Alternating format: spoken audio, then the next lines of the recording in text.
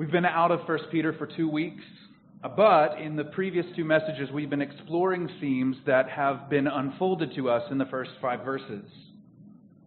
Shepherding and the summons to shepherding and the reward of shepherding and the glory and honor and blessing for those who engage in, as we saw last week, building up or serving in or ministering in God's house. So now we return to this magnificent letter. We'll have 2 more sermons in addition to this message in 1 Peter, Lord willing, and then we'll be done. We'll have a few standalone sermons after that, and after that there will be a series on the Psalms, and some of the other brothers in our church who can come up here and preach will preach from the Psalms, continuing that ongoing series. Then we'll jump right into 2 Peter. I'm very eager for that as well, just to give you some information about what's happening. I want to set these verses, particularly verses really 5 through 7, but mainly 6 and 7, in the context of the whole letter. And this section, it's called, in big theology talk, pericope, verses 6 through 11, really form what I would call the capstone of the letter. Because a major portion of 1 Peter has been dealing with the interplay between godly submission, even to ungodly authority, and then suffering in the face of mistreatment, even while we're being submissive. So the interplay between those 2 ideas has formed, in many ways, the majority of the letter. It began in chapter 2, verse 13, and goes all the way to the end of chapter 4, the interplay between those 2 ideas. And it just goes on and on and on. And I'm sure you felt the weightiness of that in the repetition of some of those ideas. So it seems a little abrupt now for the beginning of chapter 5, for Peter to address elders. What's that all about? There are several reasons, but one of the reasons is, we saw when we got into the section, is that it is a central component or prerequisite of obedience to the difficult commands of Jesus and His apostles that we in fact have godly shepherds. Godly shepherds help us obey commands, even when they are as distasteful as submitting to less than ideal authorities and being kind to those who would oppose us. So, summing up everything Peter has said, he underscores the need for humility and the right frame of mind, as we'll see in 2 weeks when we resume the letter with verse 8. So, if we are going to obey the Lord Jesus, we need humility. If we are going to have faithful shepherds in the church, and we are going to be submissive to them in the way that God commands, and if they are going to lead in the way that God commands, following the example of the Lord Jesus, then we are going to need boatloads of humility. And that's putting it lightly. In the immediate context, then, we see that this is in connection with this idea of leadership, submission, and humility. He's introduced this dynamic between elders or shepherds and those who are younger, implying the necessary response of submission to godly shepherds. Then, in the context of that shepherding and submission and obedience context, he says, and every one of you needs to have humility. The world is prone to say, power corrupts, and they are right. But power or authority with humility is a blessing from God and is for your benefit. Humility is the aroma and glue that holds the church together, and that in fact proves love to be genuine. The world is on a quest for true love. And all the while, the test of true love has been there from the beginning, and it is humility. And so we come to verse 6. Humble yourselves, therefore, under the mighty hand of God, so that at the proper time He may exalt you. I've said jokingly before that you always have to have a level of worry or consternation whenever you come to a verse, and in the verse is the word therefore. Preachers love that word because it just opens up a window to speak about everything we've already talked about and been excited about, just to remind you. But this connects this section on humility with verse 5. This is why we read verses 1 through 5. Likewise, you who are younger, be subject to the elders. Clothe yourselves, all of you, with humility toward one another. For, I think this is what he's directly pointing to with the therefore. For God opposes the proud, but gives grace to the humble. If that is the case, this is the apostle's argument. If that is the case, that God in fact opposes the proud, but on the other hand gives grace to the humble, then you should humble yourselves under the mighty hand of God. How then ought we to live? Humility is the obvious answer if it is in fact the case that God pours out grace towards those that are humble. It's so obvious because the one thing we need most in the world is God's grace. We mentioned this the last time we were in 1 Peter dealing with verses 4 and 5. God hates pride. He despises it. You don't need to know a whole lot about the Bible to know that that is the case. But if you know just a little bit about the prophets specifically, you know that God's hatred of pride runs very deep. And in fact, Judgment Day is set in the context of the day upon which God will come and break down everything that is lofty and lifted up. Judgment Day may be thought of as this, the day God finally ends pride.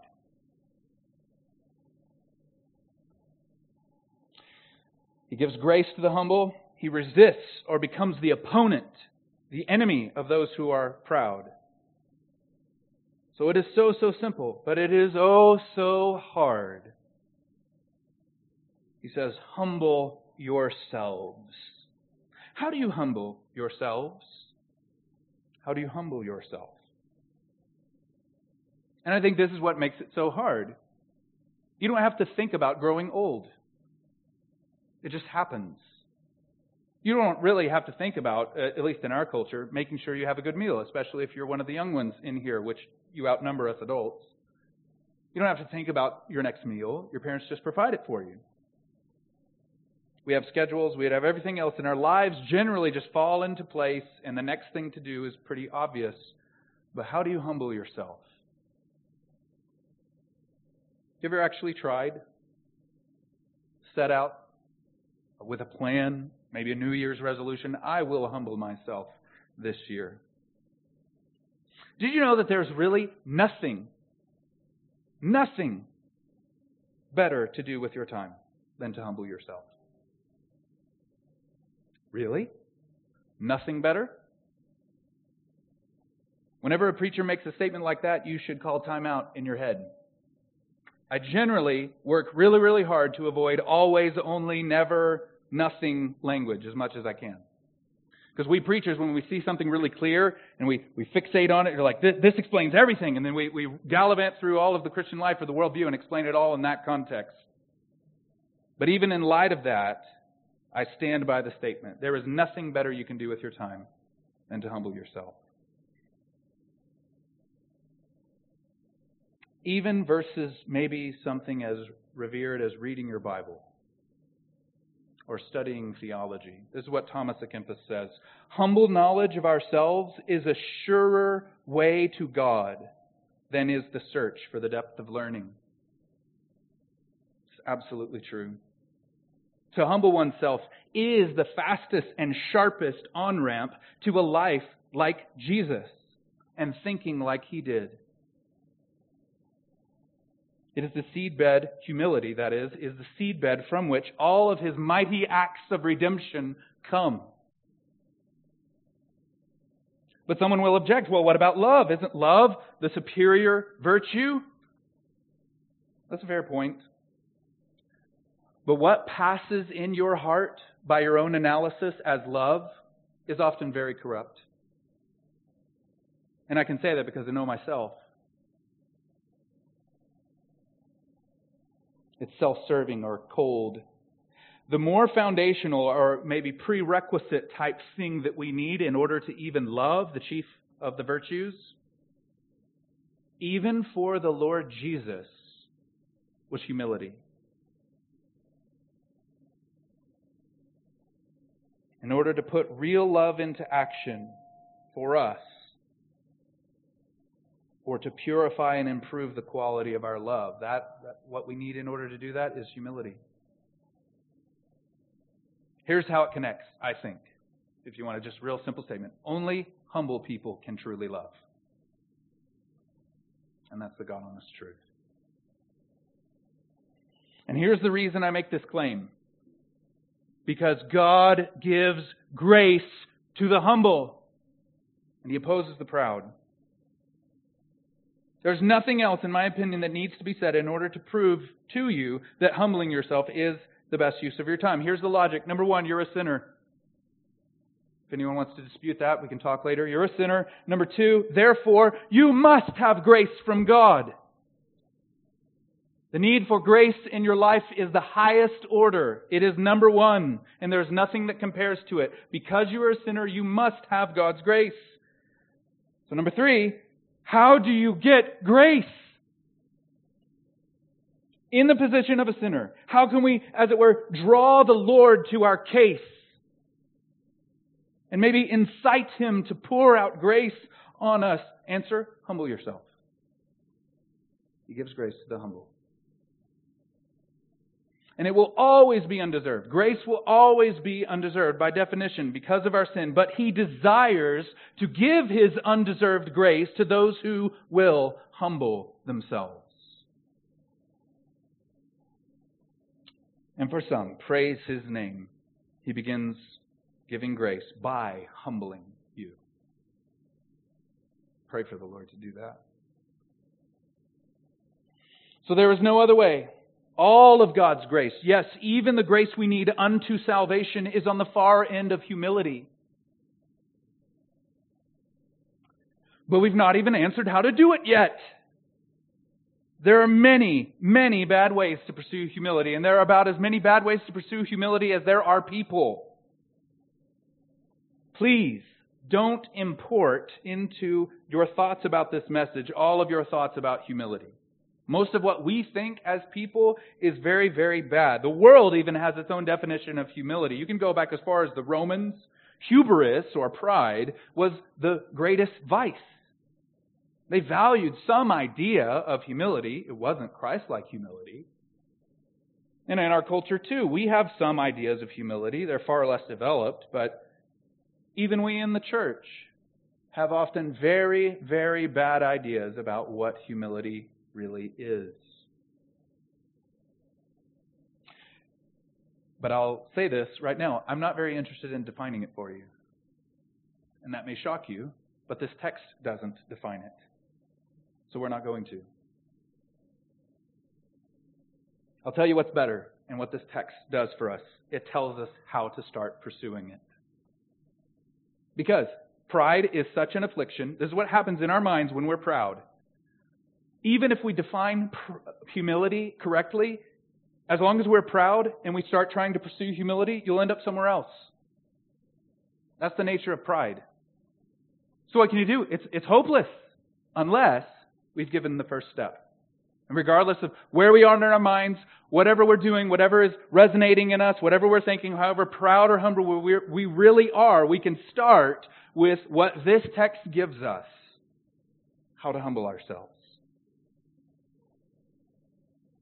So let's dive in.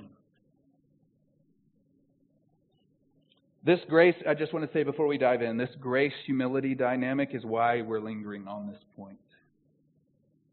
As your pastor, as the preacher, I want so many things for you, now and into eternity.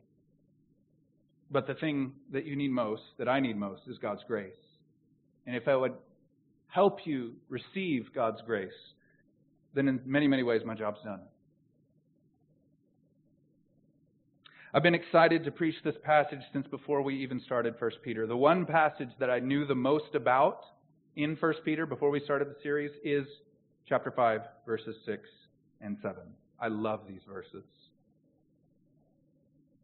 I have not mastered them, obviously, but I love them. They are so clear and so helpful and so foundational. And so we start with the true posture of humility towards God. He says, "Humble yourselves, therefore, under the mighty hand of God. This is the first thing we need to know. Before we start pursuing an idea of humility, we must have the right posture towards God. At first glance, you might quickly assume what this phrase means in this context. Let me just ask you. You don't have to answer out loud. Please don't. But what comes to your mind when you hear a phrase, under the mighty hand of God? What images come to your mind? In your mind, as you think about humbling yourselves under God's mighty hand, do you see God on His throne in heaven with outstretched hand, with His scepter, and you down here, a creature of the dust, bowing in submission to His kingly rule? Or in your mind, when you hear humble yourselves under God's mighty hand or the mighty hand of God, do you see the Son of Man standing at the right hand of power with His rod of iron in His hand? And you, a pardoned former rebel who had rebelled against such a glorious King, bowing down, exposing your neck to Him, willing to take whatever He says. Do you imagine Judgment Day, where in God's hand is His heavenly gavel, as it were, ready to slam it down and render judgment in your case and on the case of everyone else? And you down here being willing to yield to whatever He says. Are those the types of images that come to your mind? All of those are real, and you should think about them. But that's not the imagery here. The title of the sermon is Rejoice, the Lord Cares for You. And obviously that draws primarily from verse 7. Casting all your anxieties on Him, for He cares for you. But actually this statement, God's mighty hand, the mighty hand of God, in some ways underscores this idea of God's care even more than verse 7. There are over 20, and I only realized this recently. I loved these verses so much before I even realized this connection. Thankfully, there are such a thing called commentaries. There are over 20 instances of this phrase, depending on how you count, in the Old Testament. The mighty hand of God. And sometimes it's modified by the phrase, and His outstretched arm. And do you know, in virtually every case, there may be one or two exceptions, but in virtually every case, do you know what the allusion is to? Or the explicit reference is? The Exodus. The Exodus. This is the only time in the New Testament this phrase is used. 20 times in the Old Testament, picked up and applied right here under God's mighty hand. So the imagery that Peter wants to come to his hearers' minds is God as deliverer.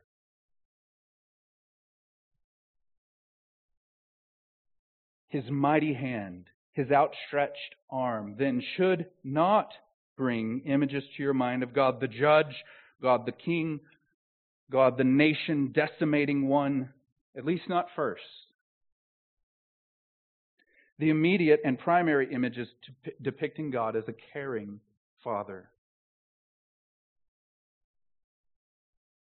Oh, there is an implication of His strong and wrathful, even terrible power in this statement. But it is the context of His saving acts on behalf of His people. The imagery, if you will, is that of a father on an urgent rescue mission, carrying his son or daughter in one arm and fending off with vengeance and violence anyone who would come and try to harm his child. That's the imagery.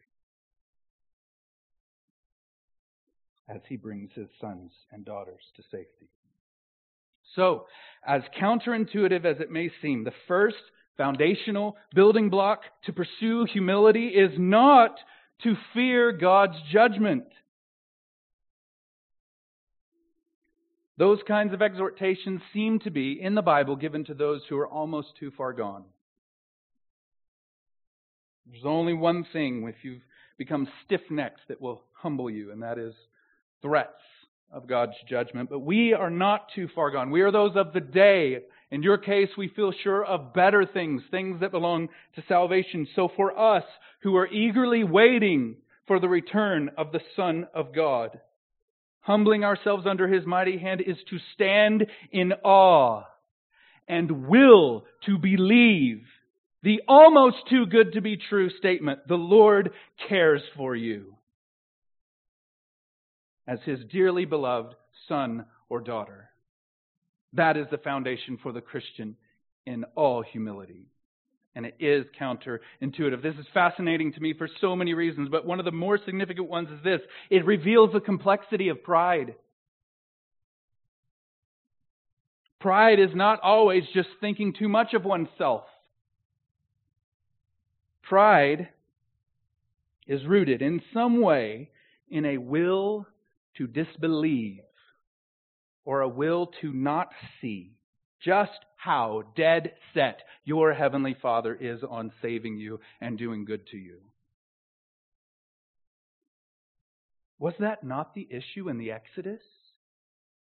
If this is the reference point, what was their failing? What was their main crux of unbelief? That God isn't going to save us. He's not going to take us into the good land. We just need to go back to Egypt. Was that not also the issue in the garden? Eve and Adam after her disbelieved that God was as good as He claimed to be. So to humble yourselves under God's mighty hand is to believe that He will deliver, just like He promised. That He is as good as He says He is. They refused to believe that God was as good as He said He was. They refused to believe that He was going to fulfill His promises. So the fountain of pride itself is unbelief. And not just unbelief generally, unbelief towards God. Specifically about what He says regarding His goodness and love. Only in this kind of imagery, the rescuing Father, do we see the appeal of submission to God. He is protector, defender, provider, supporter, shepherd, deliverer, and only in that context, showing us the degree of His love and self-giving care, does He ever say, "Follow me."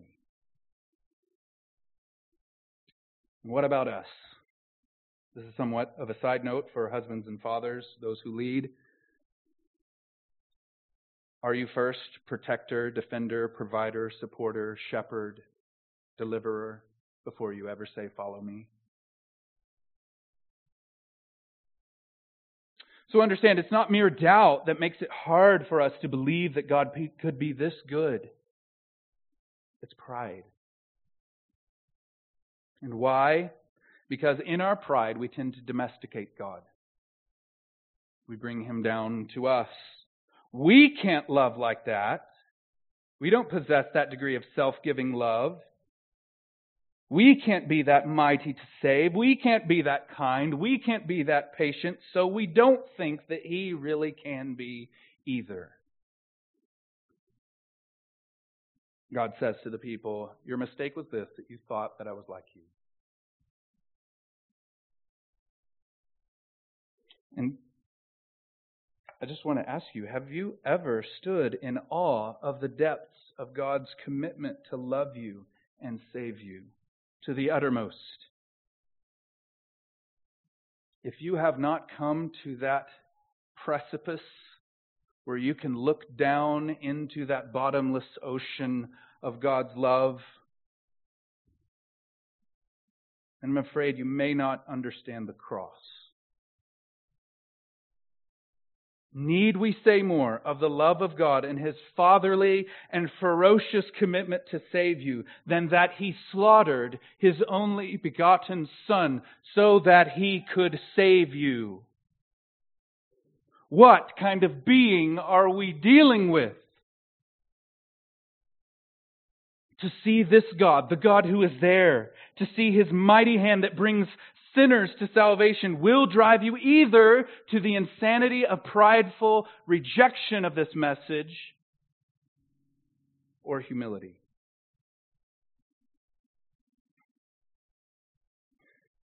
Takeaway is this. All of this is to say, if you are proud, or if you are proud from time to time, which is to say, if you are hearing my voice right now, then at some level you seriously doubt God's love and care for you.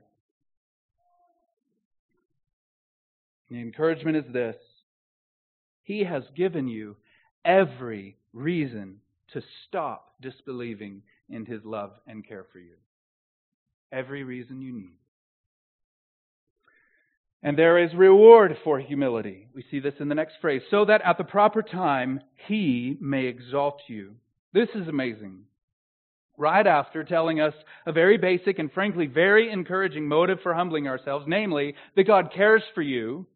This is why we should humble ourselves under His mighty hand, because He's using that mighty hand to deliver us. That's the motivation for humility. Then He tells us that He will give us a particular grace. He's already told us in verse 5, He gives grace to the humble. Well, what type of graces will He give to the humble? He tells us explicitly one of the graces that He gives. Exaltation. That's amazing. And it's counterintuitive. Again, does that not seem to contaminate the motive for humility? Think about it. Humble yourselves so that God will eventually make much of you. If you set out with that motive in your heart, doesn't that mean that you're not being very humble? Right? We've been told, at least, that we should be very, very selfless, and we shouldn't think about ourselves or anything like that. That's somewhat the case, but I want to drill down and talk about this because this is so important. What is going on here? Well, we need only consider that Jesus Christ did, in fact, know what His Father would do for Him after He humbled Himself. Jesus knew that He would be given the name that is above every name, so that at the name of Jesus, every knee should bow in heaven, on earth, and under the earth, and every tongue confess that Jesus Christ is Lord to the glory of the Father. It's not that Jesus didn't know about that. And that does not pollute or invalidate His humbling of Himself. So if it works for Jesus, it should work for you. And this is where I think even one like C.S. Lewis misses the mark just a little bit. Yes, even the beloved Oxford Don can get it wrong from time to time. This is what he says about humility. I love this quote, just so you know. Do not imagine that if you meet a really humble man, he will be what most people call humble nowadays. He will not be a sort of greasy, smarmy person who's always telling you, of course, that he's nobody. Probably all you will think about him is that he seemed to be a cheerful, intelligent chap who took a real interest in what you said to him. If you dislike him, it will be because you feel a little too envious of anyone who seems to enjoy life so easily. He will not be thinking about humility. He will not be thinking about himself at all. I mean, that's an amazing quote in and of itself, and I agree with it almost 100%, but I think he misses the mark at one tiny point. Because Peter here, as a foundational motivation for humbling yourself, says, God will exalt you. God will exalt you. He insists that one of the primary pillars of Christian humility is belief, a firmly held, even stubborn belief that to the degree that I humble myself, God will lift me up and exalt me. Just like Jesus. God will vindicate the righteous. He will declare us just on the last day. Jesus Christ Himself will reward us with a crown of glory and give us a name, a new name that He alone knows. And He will let us sit on the throne, not as a tourist, but as a vice-regent of all of creation. He will exalt you. And that, brother and sister, is or ought to be a central pillar of your motivation to humble yourselves now. So, if I were to dare to modify the quote from Lewis, he will not be thinking about humility. He will not be thinking about his own earthly life at all, except how he may use it for the benefit of others. So that's a clunky modification, and that's why people buy C.S. Lewis books and not mine. Not that I have one. But you have got to get this. This confidence that on the last day God will exalt you is a direct consequence. Understand the connection that He cares for you. God cares for you and will exalt you on the last day. Where, and this is answered and made so clear in asking this question, where is the Father taking us? What is He going to do for us? He is going to bless you. This is exactly the issue with the Exodus. Should not the pilgrim in the desert have thought this way? I will submit myself to His outstretched arm, humble myself to Him, even through every low point in this wilderness, because I know He will lead me into that fair land. And I will enter my inheritance. That should have been their thinking. You don't just go through the desert because that's what God has for me, and whatever He does after it doesn't matter. No, He promises to bless you and to exalt you. In short, for the Christian to say, on the one hand, I will humble myself in the way that God wants you to mean that, is exactly the same thing as saying God will exalt me one day. Theologically, it's the exact same content if you mean it right.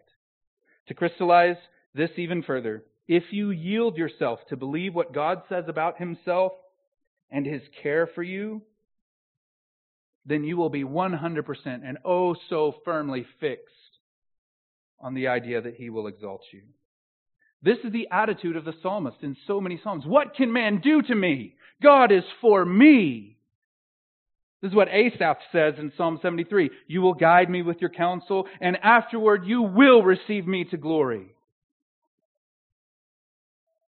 And so in the meantime, we trust the process. See, this is what humility and believing in God's care all does for us. We have trial. The trials result in our refinement. We are refined ourselves, and the quality of our faith is improved and shown. And then finally, we come to glory and exaltation.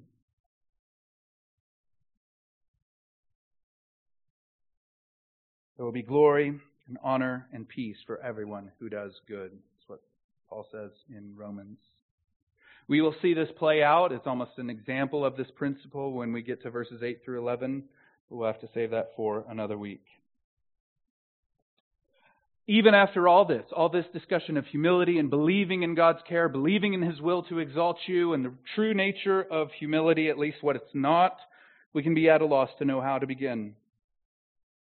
This is all very theological, and I would say it's practical. But it's very difficult sometimes to know what the first step ought to be. How do we actually make progress in our daily lives to make ourselves humble? How do we start? What do we do to fight against pride that lingers, especially when it raises its ugly head? Verse 7. Casting all your anxieties on Him because He cares for you. I don't remember when I first realized how significant this verse was and how helpful it was for myself and anyone. But it's been years and years, and I've really never gotten over just how helpful it is. This is a big one. You might say I've been happily and hopefully trying to master this in my heart off and on for years and years. There are worlds that open up to you if you pay close enough attention. If you struggle with pride, if you struggle with worry, if you struggle with anxiety, if you struggle with despair, which is to say, if you are in this room or are in earshot, then this verse is a treasury for you from heaven itself. It is a lifeline and a bright lamp in the dark for you.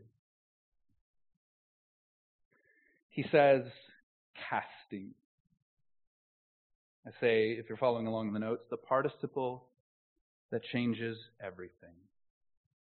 The big key is this. In part, to understand, we must understand, in order to get this, how grammar works. I know I hated grammar. It was my least favorite subject in all of my schooling until I started studying Greek. And then I began to appreciate English. Understanding and thinking carefully how grammar works is so key, and why it is so important for you to use a translation like the ESV, because many old translations or more paraphrasing translations miss the crucial sense of these words and how they connect together. So what's the big grammatical statement? Participles clarify imperatives. It's real exciting, isn't it? If I went to a preaching class, they would say, never use that as a heading in your sermon. Participles clarify imperatives. And here's just a few funny examples. If I were to tell you, you need to watch Lord of the Rings by purchasing the extended edition, because the theatrical edition is dead to me. So I gave you an imperative to watch something, and I modified it by a participle. I told you exactly how I wanted you to do the first bit.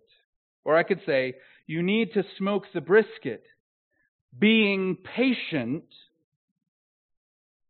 or at least an hour per pound at $2.25.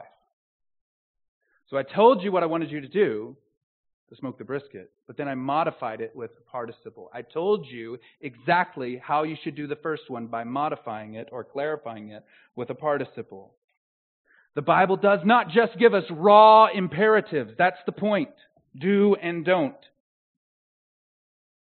As hopeless, at least, I'm just speaking from experience. I hope you understand this. I hope that you get that I'm trying to connect you to the posture of mind and heart that connects you with God's grace and to convince you that He really does care for you. As hopeless for the quest for humility can often seem, the Bible gives us very clear, very basic, but oh so significant clarifying participles. How can we humble ourselves under God's mighty hand, as we've just looked at? I mean, because if I just left you there, if the Bible just left you there, humble yourselves under God's mighty hand, it'd be enough, and it would obligate us to obey, but it doesn't just leave us there. Here's why this verse is so helpful. How do we do that? How do we start? By actively casting your anxieties upon Him. Gone to Seattle a few times. I know some of y'all hate the city. I love the city. And at the fish market, there's this place. It's well known. All the tourists gather to take a picture of this. But one end of the store makes a call because they get an order for a certain type of fish, and he throws the fish all the way across the store. It travels about 30 feet to a guy who catches it and wraps it up. That's the imagery that comes to my mind when I hear the word casting. Casting your anxieties on Him. Is that what you do in your heart? What does that mean? What even does that look like? And what does it tell us about our anxieties? A couple of things. I'll give you 4. It means that your anxieties are not you. If you can cast it away from you, then it's not essential to you. They don't define you. Otherwise, you couldn't throw them away.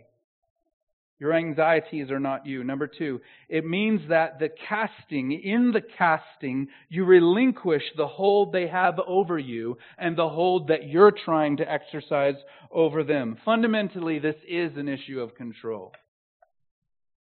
To cast something onto someone else, you're relinquishing your control over it and your desire to control it and giving it over to someone else.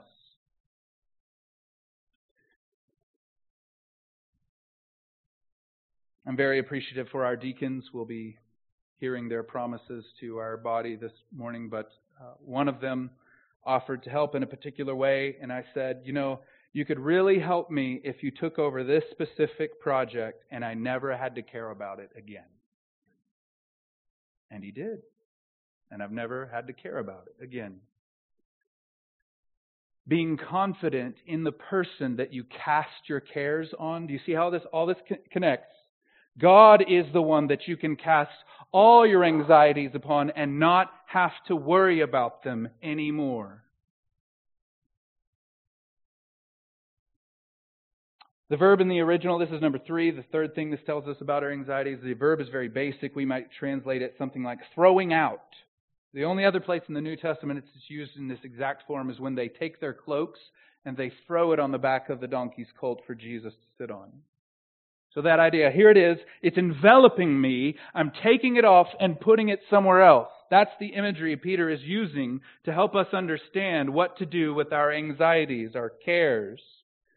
And it is different, this is the fourth thing, it is different than saying, don't worry. That's probably the most unhelpful thing you can say to someone who's struggling with anxiety or worry or fear or cares. The Bible's answer for what to do with our cares, our worries, our anxieties, not just to stop, get some help, right? It's not Michael Jordan's advice. It's not just to stop worrying. Rather, we are supposed to take them, if you will, in the hands of your mind and throw them onto someone else, to do something with them, to process them in the right way in your heart and mind. And we're to cast them upon Him. You know what? We might be good at casting our anxieties,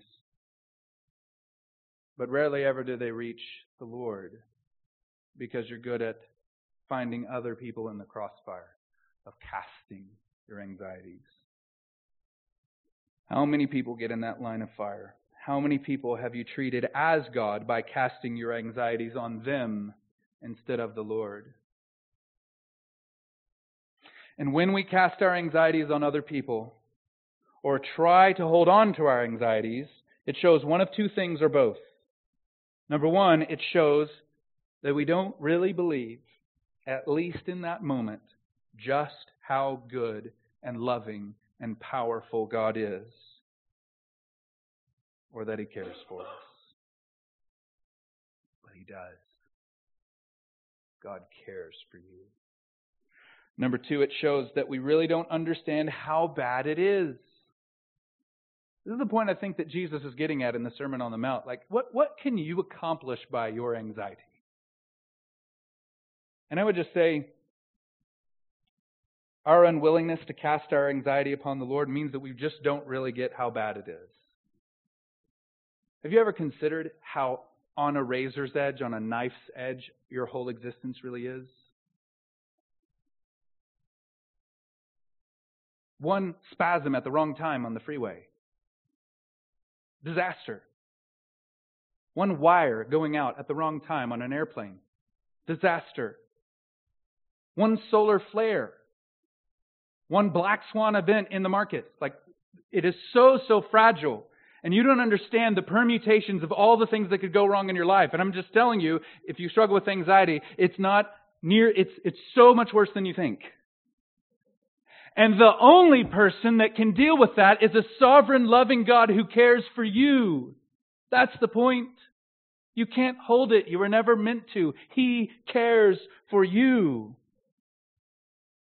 Who in the world is the only person capable of dealing with that degree of complexity in every moment? You know how many variables are at play, even just right now? In your body, in your mind, in this world that we just don't even think about. And He's holding it together by the word of His power. And He cares for you. And there is pride here as well. I know that there are some in this room who may look at your own heart and your own status, and you don't really struggle with anxiety or worry. And part of that is because I think you have it all together. You just don't understand how delicate or fragile life really is. You'll find out soon enough. I'm sorry, but you will. And when your life is in shambles, and all you're good at is doubling down on your own self-sufficiency, how in the world will you cast your anxieties upon the Lord? You're out of practice. You've never done that because you've been so silly in your self-sufficiency. And he tells us the extent of the exhortation. Casting all your anxieties. He could have just said your anxieties and just left it at that. But he says all, so that we would not weasel our way out of this. Every one of them. We are to cast them upon the Lord. Every one of us, we are good about not being worried about a few things. We can either just persist in blissful ignorance, not worry. That's not actually the biblical answer. Or we can genuinely cast some of them onto the Lord, but hold on to a few of them because it feels oh so right to be worried about them. We feel so justified. Some of us more stable people call it being frazzled, or the thing I like to say, bent out of shape, or frustrated, right? A lot of sin gets just categorized under that word. And it looks so respectable because it makes so much sense. Well, it makes sense to be worried about this. Well, does it? This word all leaves us all on the hook to cast all our anxieties on Him. You are obligated by command of Scripture to cast that anxiety. Like locate it in your heart and mind right now. You know what I'm talking about. I don't, but you do. You are obligated by command of Scripture to cast that anxiety upon the Lord.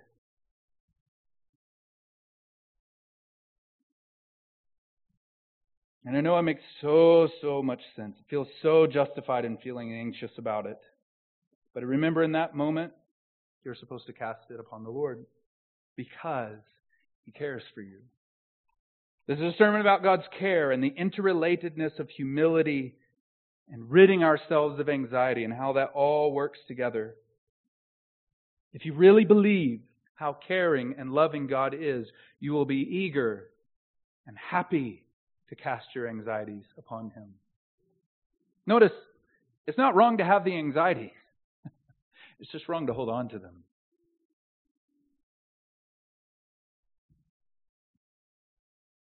If we walk in humility before our God, then we will not leave a section of our hearts off from Him. We will not excuse ourselves from the applicability of this command.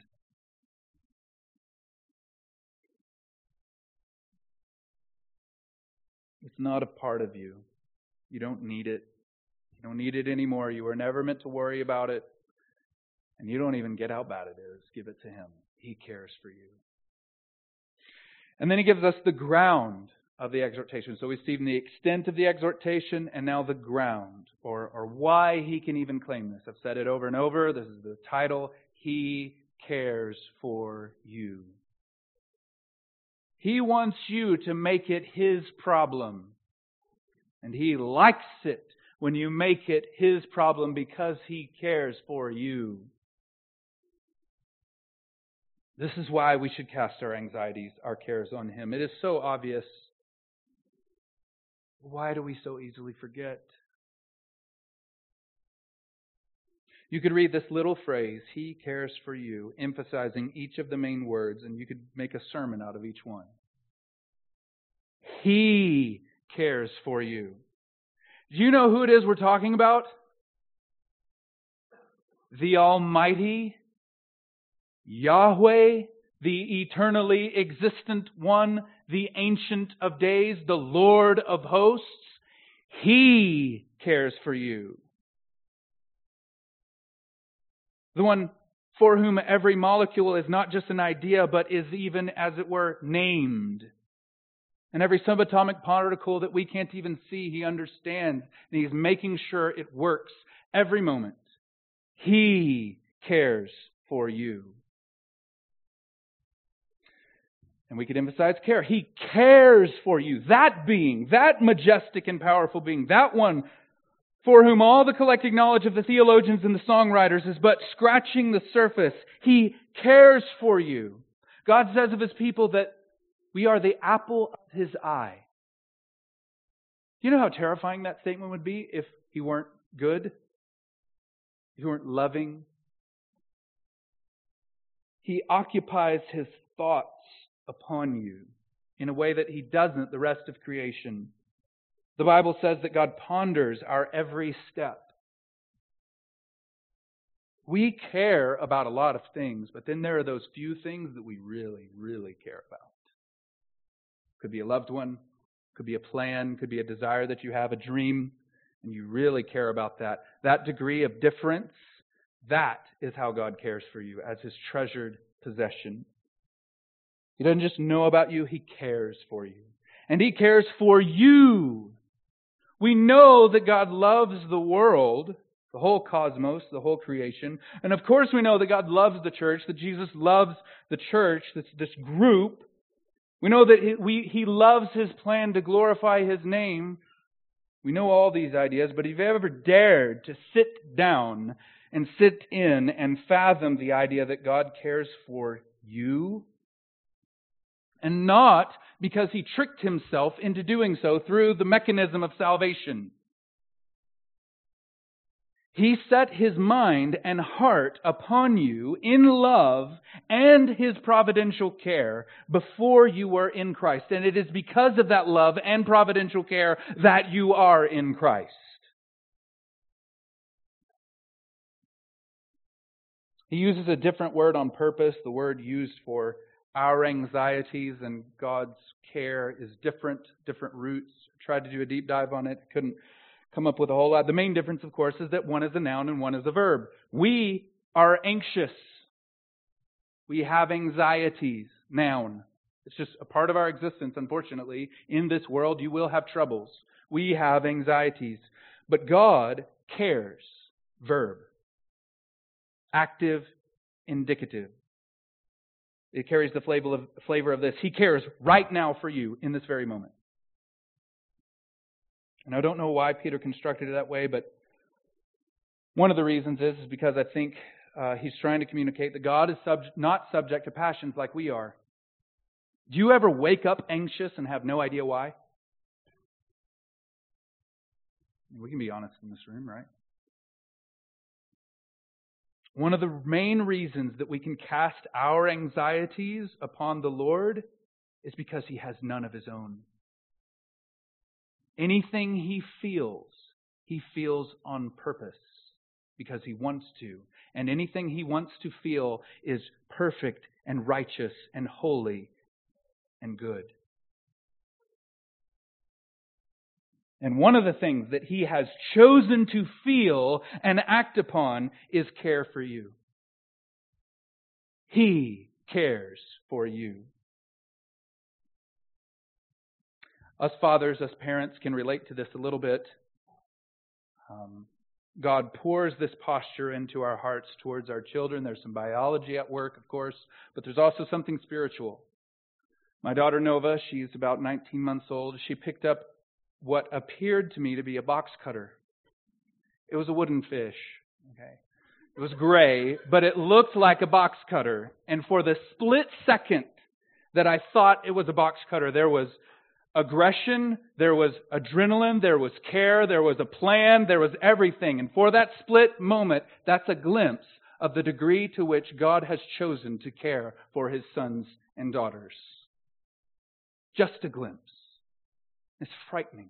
The God of the universe has chosen to feel that way towards you.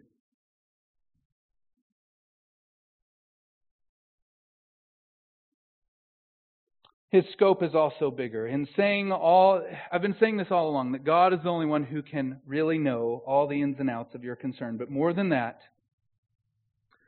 this is a whole another sermon, but even the existence of things that tend to cause you anxiety are part of His providential care for you. That's completely unexplored. But just know that His providential care, His willing, His deciding to place this level of care on you is the explanation behind everything. That's stunning. It's terrifying, I know, but that is the level of His fatherly care. As the Heidelberg, I know I quote it so many times, but all things must work unto my salvation because of the love of my Heavenly Father. It's going to happen. So a few soul-searching questions as we conclude the message. Number one, do you believe that He cares for you? Let me ask it this way. Your average person that you meet in the store or on the streets of Coeur d'Alene or at the farmer's market here in Hayden or at your workplace or even in this room, would they be able to detect by your posture and demeanor that you truly believe that there is an all-knowing, all-powerful, all-good God who cares for you? How much do we portray the reality of our belief in God's care? Or do we know it theologically, we affirm it, but it hasn't gone deep? Number two, are you willing to yield yourself to believe firmly that He cares for you? And that's the same thing as asking, will you humble yourself under His mighty hand? If Eve had believed that God was as good as He said He was and claimed to be, there would have been never sin. If the people in the wilderness had believed that God was as good and kind as He claimed to be, they wouldn't have all died in the wilderness. And we are on the same precipice, about to enter into the promised land. Will we believe that God is as good as He says He is and cares about us as much as He claims to care about us? Number three, what circumstances or mindsets make it hard for you to believe that He cares for you? There are a lot. Related to this, what thoughts about God have you held on to that make it hard to humble yourself to Him? Do you only see Him as judge and king and domineering leader? Will you be willing to view Him as caring, loving, providing Father? Number four, what anxiety will you not cast upon Him? You anxious about your work? Will you cast it upon Him? Are you anxious about this church? Cast that anxiety upon Him. Are you anxious about your children? Cast that anxiety upon Him. Are you anxious about this nation? Cast that anxiety upon Him. Are you anxious about your sin? Cast that anxiety upon Him. Are you anxious about your relationships with your family? Maybe they're non-believing.